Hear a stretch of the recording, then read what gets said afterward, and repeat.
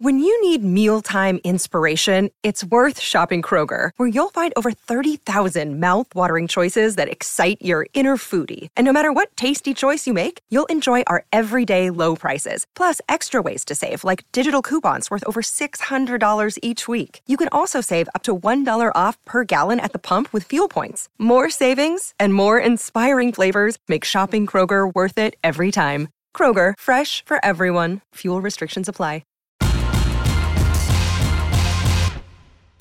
Greeny with Mike Greenberg, the podcast. Back and better than ever. Greeny presented by Progressive Insurance. What a day. Everything in the NBA changed in one night. Plus, baseball needs to figure out where home plate actually is. And one guy has been at his job longer than I've been doing this. I need details. Showtime. Let's go. Here we go. Only one place to start. I pretty much just was taking what the defense was giving me. They were sagging off. I got my three ball going a little early and gave me a lot of confidence, just shoot the basketball. The spirit that he plays with, it's infectious. I've said it since day one, the moments like this, It is official. I love Ja Morant. I don't like Ja Morant. I have deep feelings for Ja Morant.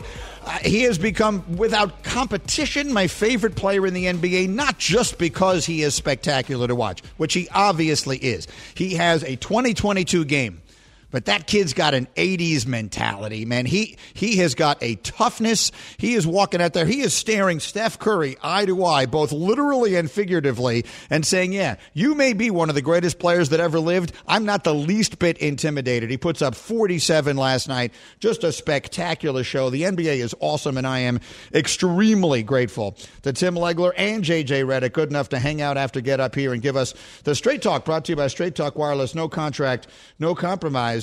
Legs, I'll start with you. I consider myself something of a wordsmith.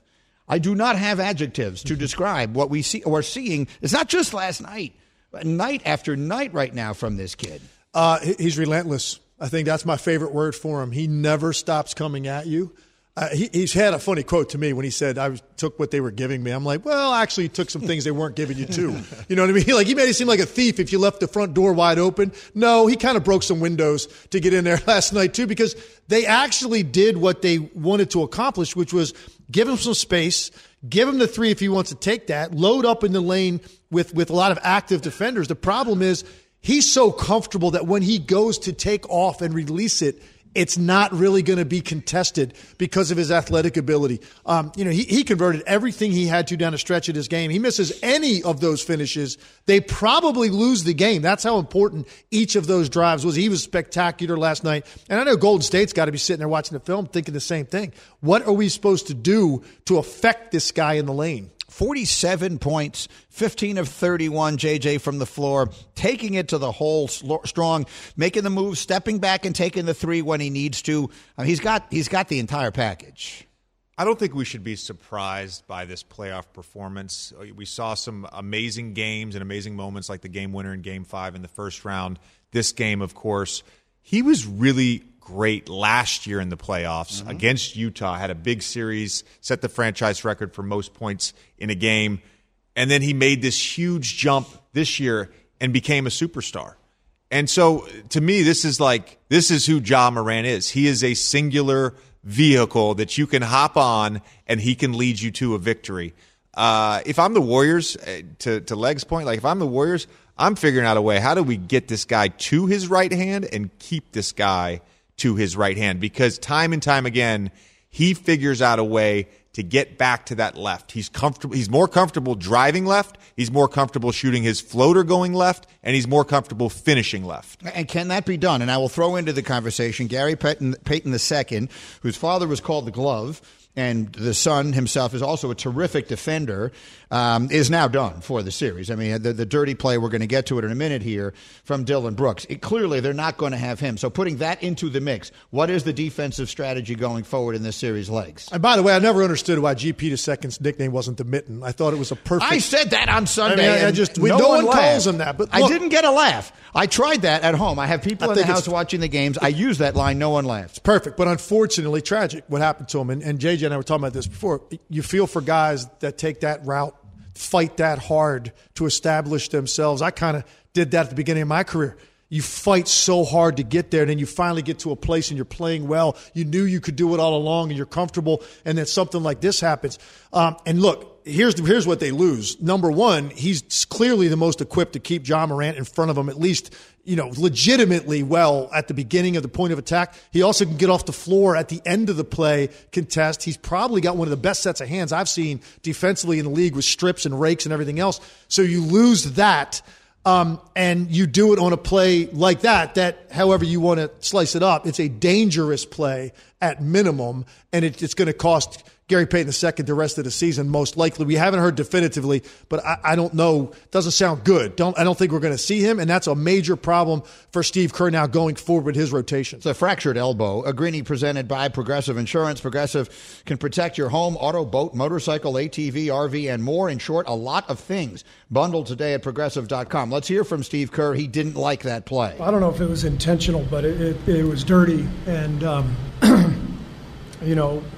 playoff basketball it's supposed to be physical, but there's a code in this league.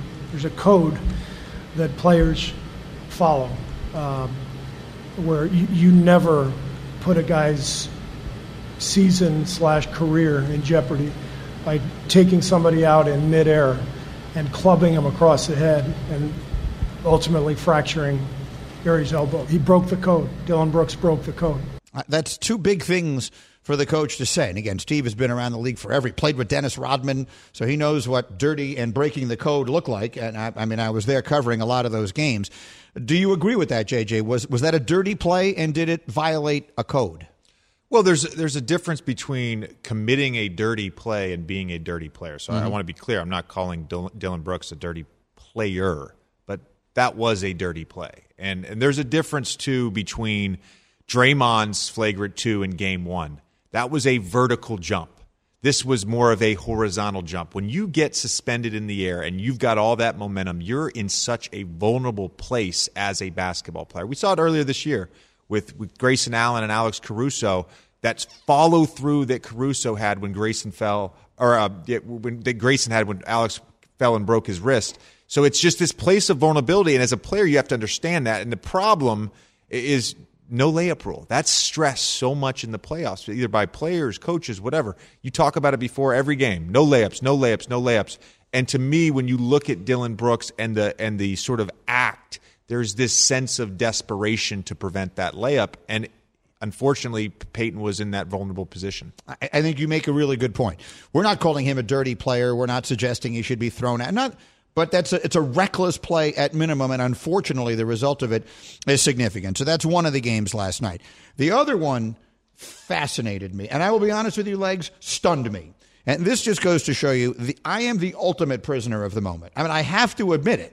I am such a professional overreactor because I watch Game 1 of that series and I'm thinking, the Bucks have every answer. They have that middle packed up. Boston can't do anything offensively. Tatum just wants to ISO. Brown just wants to ISO. They won't be able to move the ball because I told the Nets they needed to move the ball, and they couldn't do it. Giannis has the answer to the Celtics' really good defense. This is going to be a short series. And then when I find out Marcus Smart isn't going to play, I'm thinking, we're done here. Bring the brooms. This thing is over. And then it's 65-40 Boston at halftime. Giannis has 5 and Jaylen Brown has 25. So, Legs, what the actual heck happened? Well, I'm not surprised, first of all, that Boston responded this way. And here's why. Very rarely do I hear a young coach speak right from the beginning of his coaching career the way I would listen to Ime Udoka. And I said, man, this guy is sharp. Now, I've never been around him. JJ, you might know him and been around him at some point in your career and being in the league as long as you were while he was around. So I had faith that they'd make an adjustment. I didn't think it would be that extreme. What they did offensively last night was night and day from Game 1. It was quickly make decisions, get it to the next open jersey.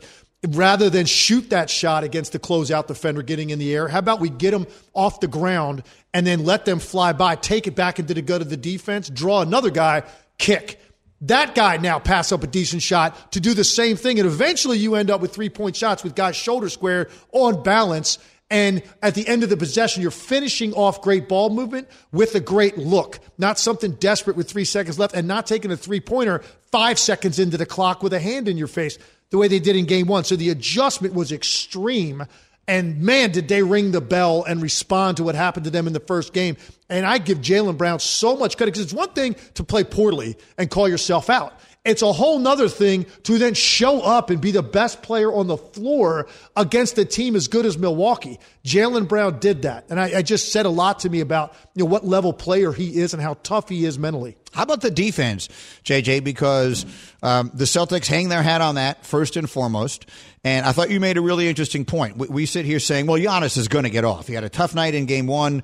He only had 5 points at halftime of Game 2. We sit here saying, well, Giannis at some point will get his. Maybe not that easy. Maybe it's not that easy because we talked about that for 4 games in round 1 with Kevin Durant. Boston has such a luxury. We talked about this earlier. Boston has such a luxury that the defensive player of the year can sit out, and yet you can still trot out multiple two-way players, big two-way players like Al Horford, Grant Williams, of course, Jason Tatum, Jaylen Brown. And so maybe it's more the Boston defense than it is Giannis or Kevin Durant's struggles because they can do both. They can put a great individual defender on you and game plan for you with multiple great help defenders. There's not many teams that are built that way. I gave my Coach of the Year vote this year legs to Taylor Jenkins for what he did in Memphis, and I based that largely on the fact that they remained an elite team when Ja Morant wasn't playing. I figured the coach has got to get credit for that. Ime Udoka is making me regret that now because not only game to game is he unbelievable, but I'm old enough to remember when in November we did NBA Countdown from the floor in Boston. They were under 500, and our primary topic of conversation was, do they need to break up Tatum and Brown? Have we now got to the point where we realize this combination just isn't going to work? They need to start it over, trade Jaylen Brown, get what they can for him, build around Tatum, start something new in Boston. It's clearly not going to work. And here we are, whatever this is, 6 months later, and they look as good as anybody.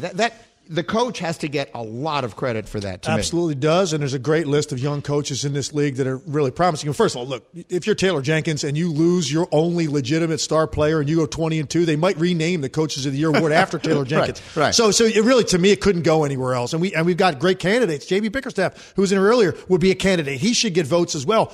Ime Udoka, right off the bat early in the year, my biggest question was after the Brad Stevens era was, what are you going to do to make the game easier for Tatum and Brown? Because they felt like guys that typically were going to pencil in, 50 points on 45 shots. That's what they were going to do.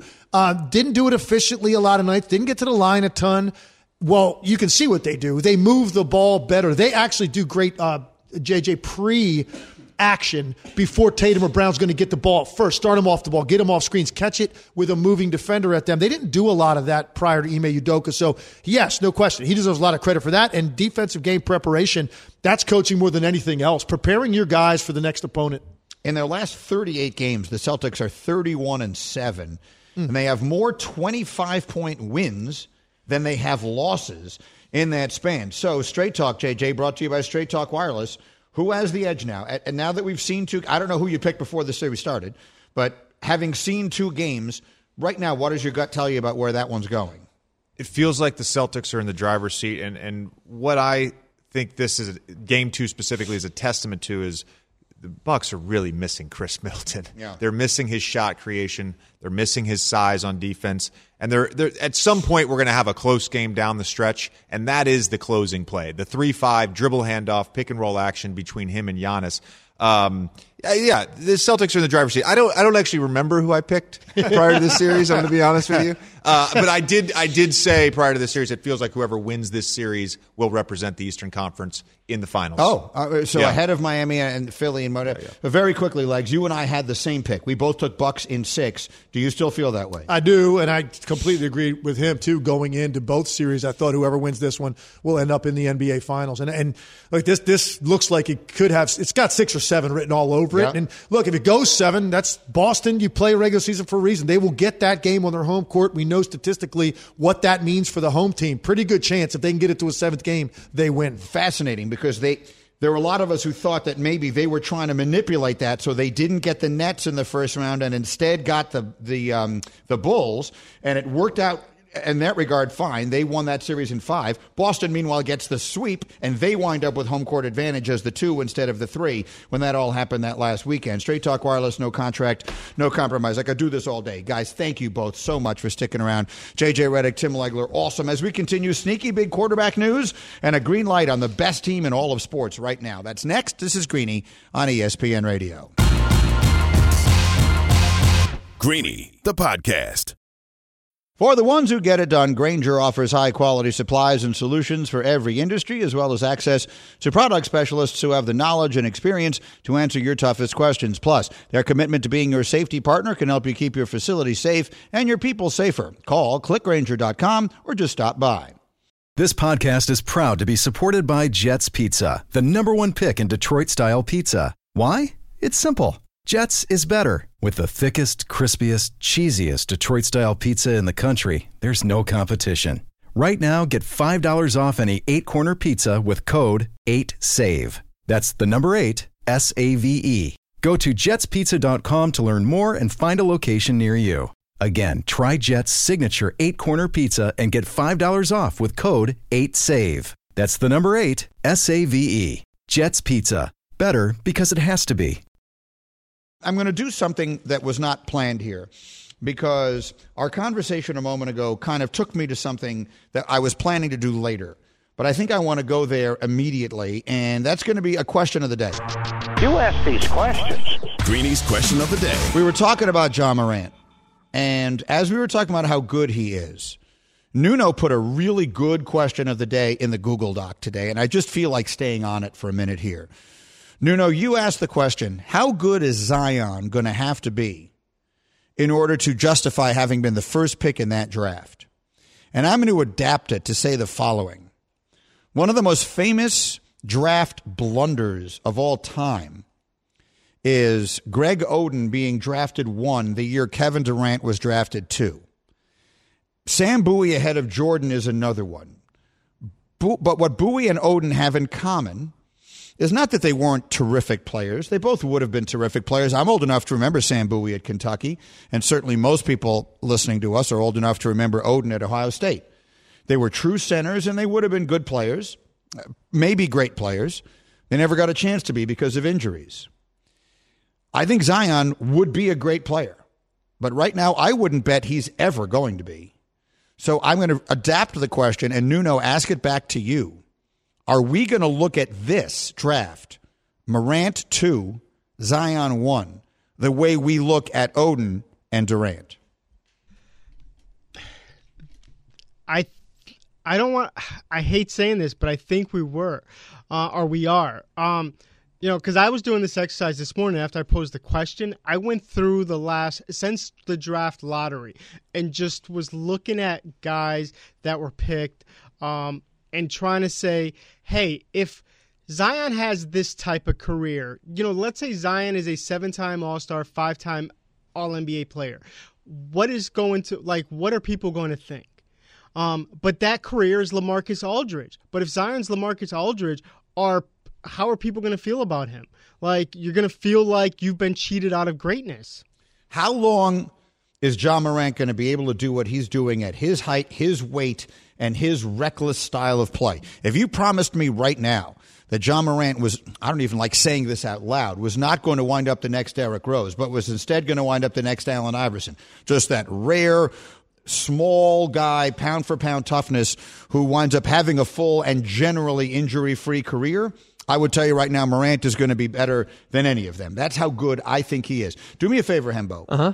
Look up the first picks in the draft. Let's go back, let's go back to 2000. Okay. And let's see how often they took the right guy first, which is to say that basketball, it should be easier than any other sport. I can't speak to baseball the way they evaluate prospects. So much of baseball, particularly with pitchers, is done with a radar gun, right? Like he's throwing harder than he is. Those things are more measurable.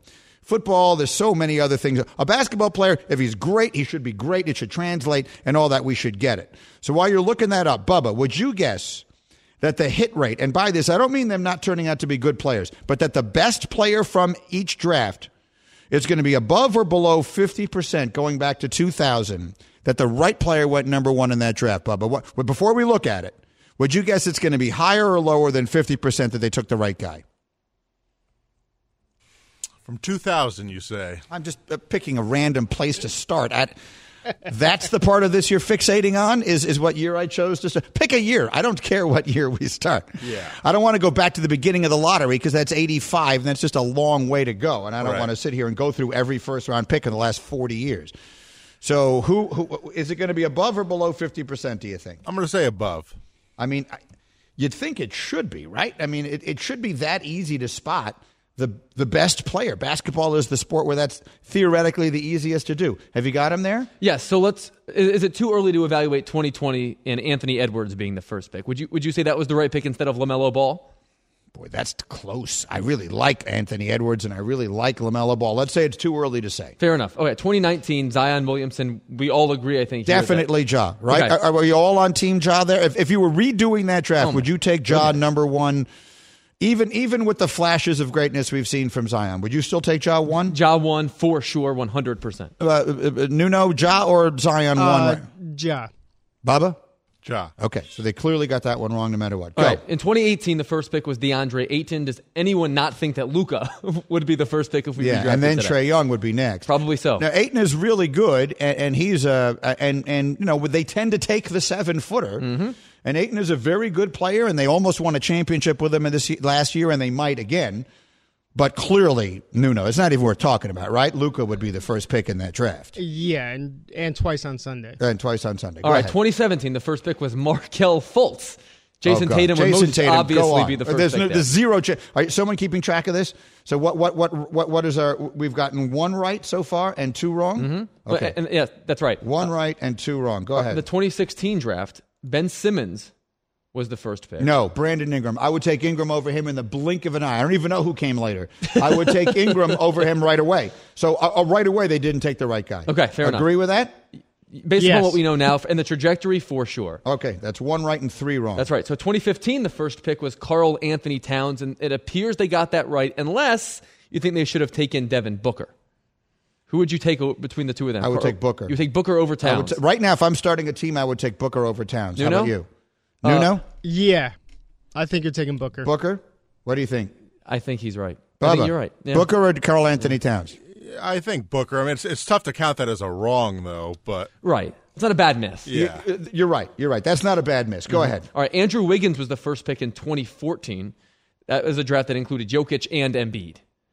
Oh, so clearly, there's no way in the world he's the best player of that group. No, not even close. The hit rate is pretty low, 2013. What number did Jokic go? He was a second-round pick, wasn't he? Oh, I don't remember. I have no recollection of where he came from. Jokic was the 41st pick in the draft. He was an international player, though. He didn't play American college, right? He did not. He's one of the many players that came over, and you count on, the Schmitzes of the world to tell you who they are. That's exactly right. And then the next thing you know, he's the best player in the whole league. So the hit rate's pretty low here. 2013 is going to be a miss, too, because it was Anthony Bennett, the first pick from the Cavaliers, the best player in that draft.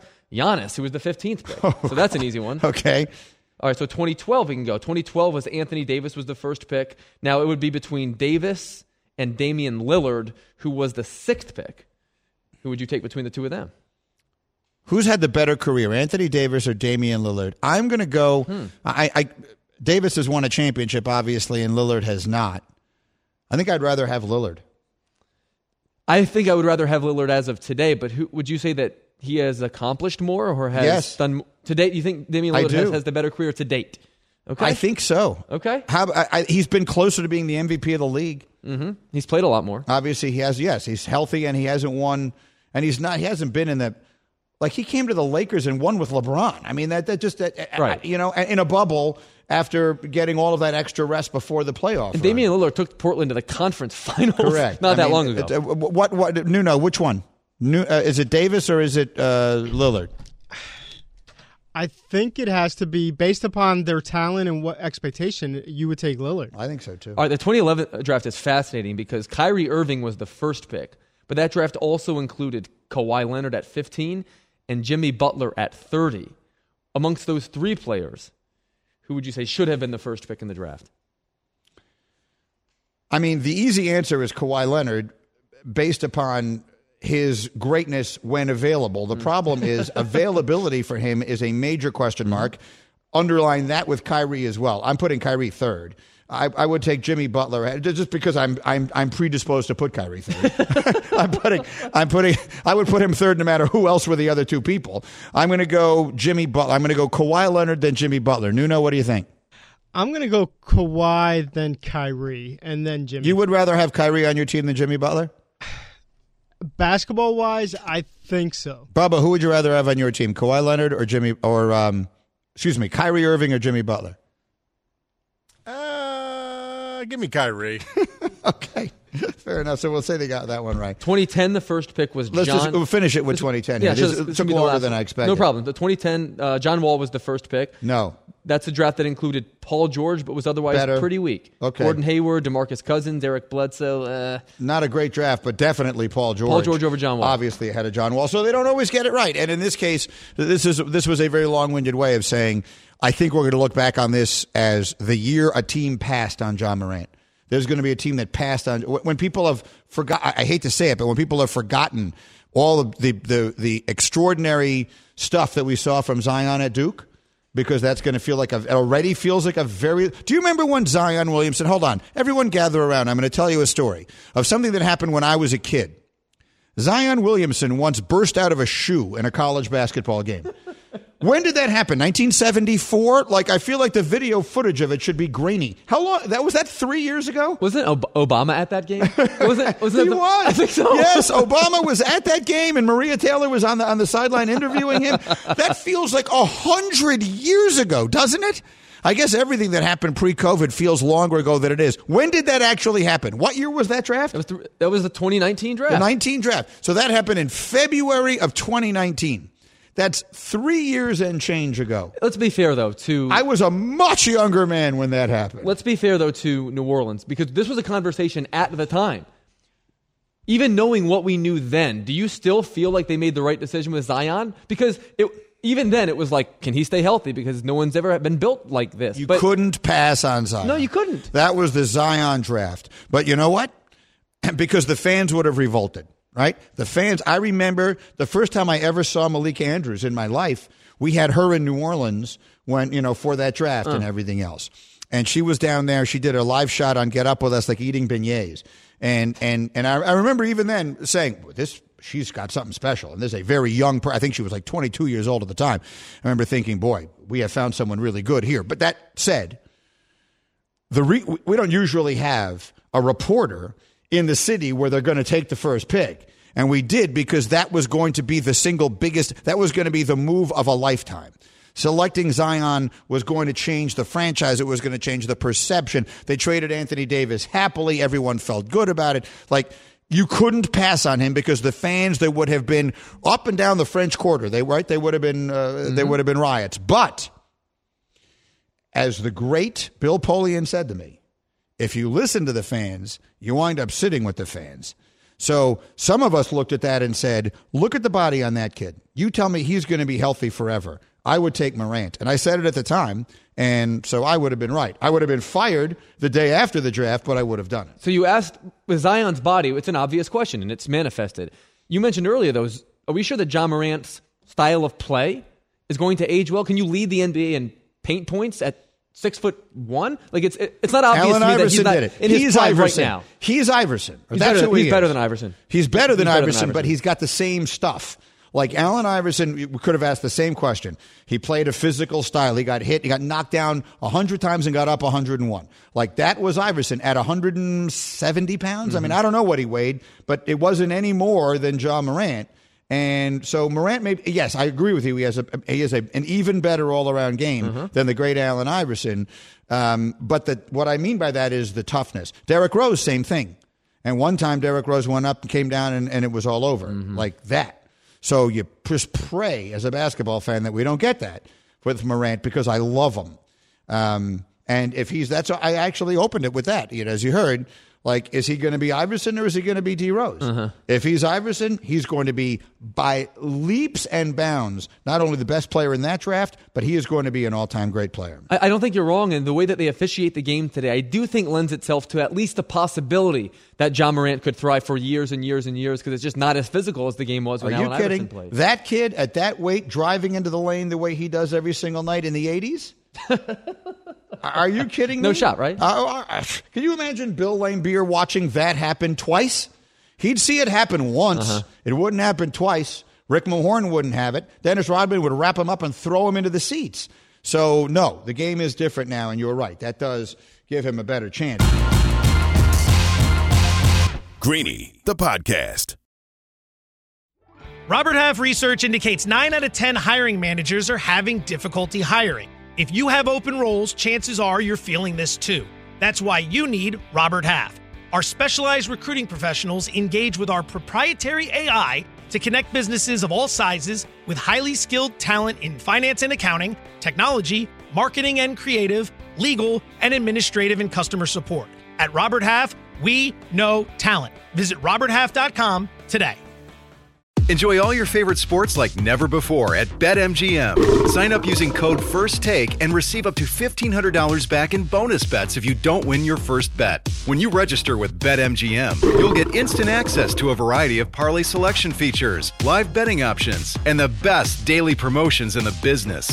And with BetMGM at your fingertips, every play and every game matter more than ever. BetMGM and GameSense remind you to gamble responsibly. See BetMGM.com for terms. This U.S. promotional offer not available in D.C., Mississippi, North Carolina, New York, Nevada, Ontario, or Puerto Rico. Gambling problem? Call 1-800-GAMBLER in the U.S. Call 877-8-HOPE-NY or text HOPE-NY 467-369 for New York. Call 1-800-NEXT-STEP in Arizona. For Massachusetts, 1-800-327-5050. For Iowa, 1-800-BETS-OFF. For Puerto Rico, 1-800-981-0023. For West Virginia, visit 1-800-GAMBLER.net. First bet offer for new customers only. Subject to eligibility requirements. Rewards are non-withdrawable bonus bets that expire in 7 days. In partnership with Kansas Crossing Casino and Hotel.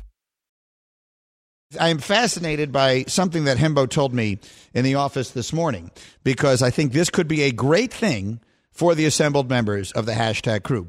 Hembo, if we were to project right now what the World Series will be, right now we're looking ahead to the end of October, which two teams do you think will be playing in the World Series? The Yankees and the Mets. I think we're going to get the second Subway Series. If I had to pick the World Series based upon just what we've seen the last month, it would be that. They're the two best teams in baseball. There's no obvious reason to believe that anything that they're doing is illegitimate. The Yankees are crushing everybody right now. The Mets are pitching like crazy, and they don't even have Jacob deGrom. I think the Subway Series is the likeliest outcome if the season ended today. And that would be delightful for us here as hashtag crew members, because we got Bubba, who's as big a Met fan as I've ever known, and we've got Nuno, who is a very stereotypical crazy Yankee fan.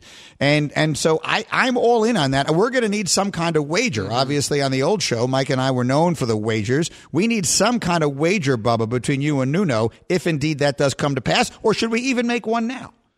Should we make some kind of wager on which team winds up going farther this year? I like that. What do you think, Nuno and Bubba? Well, I mean, I'm generally fine with bet. Remember, I wanted to bet on the Cowboys-Giants. It was Nuno who was too scared to bet. Well, even when we did a spread, he wouldn't want to do it because he's always scared to bet on his team. So I'm ready to go. I got faith in the boys. I got faith in Steve Cohen and the boys here. So I'm ready to bet.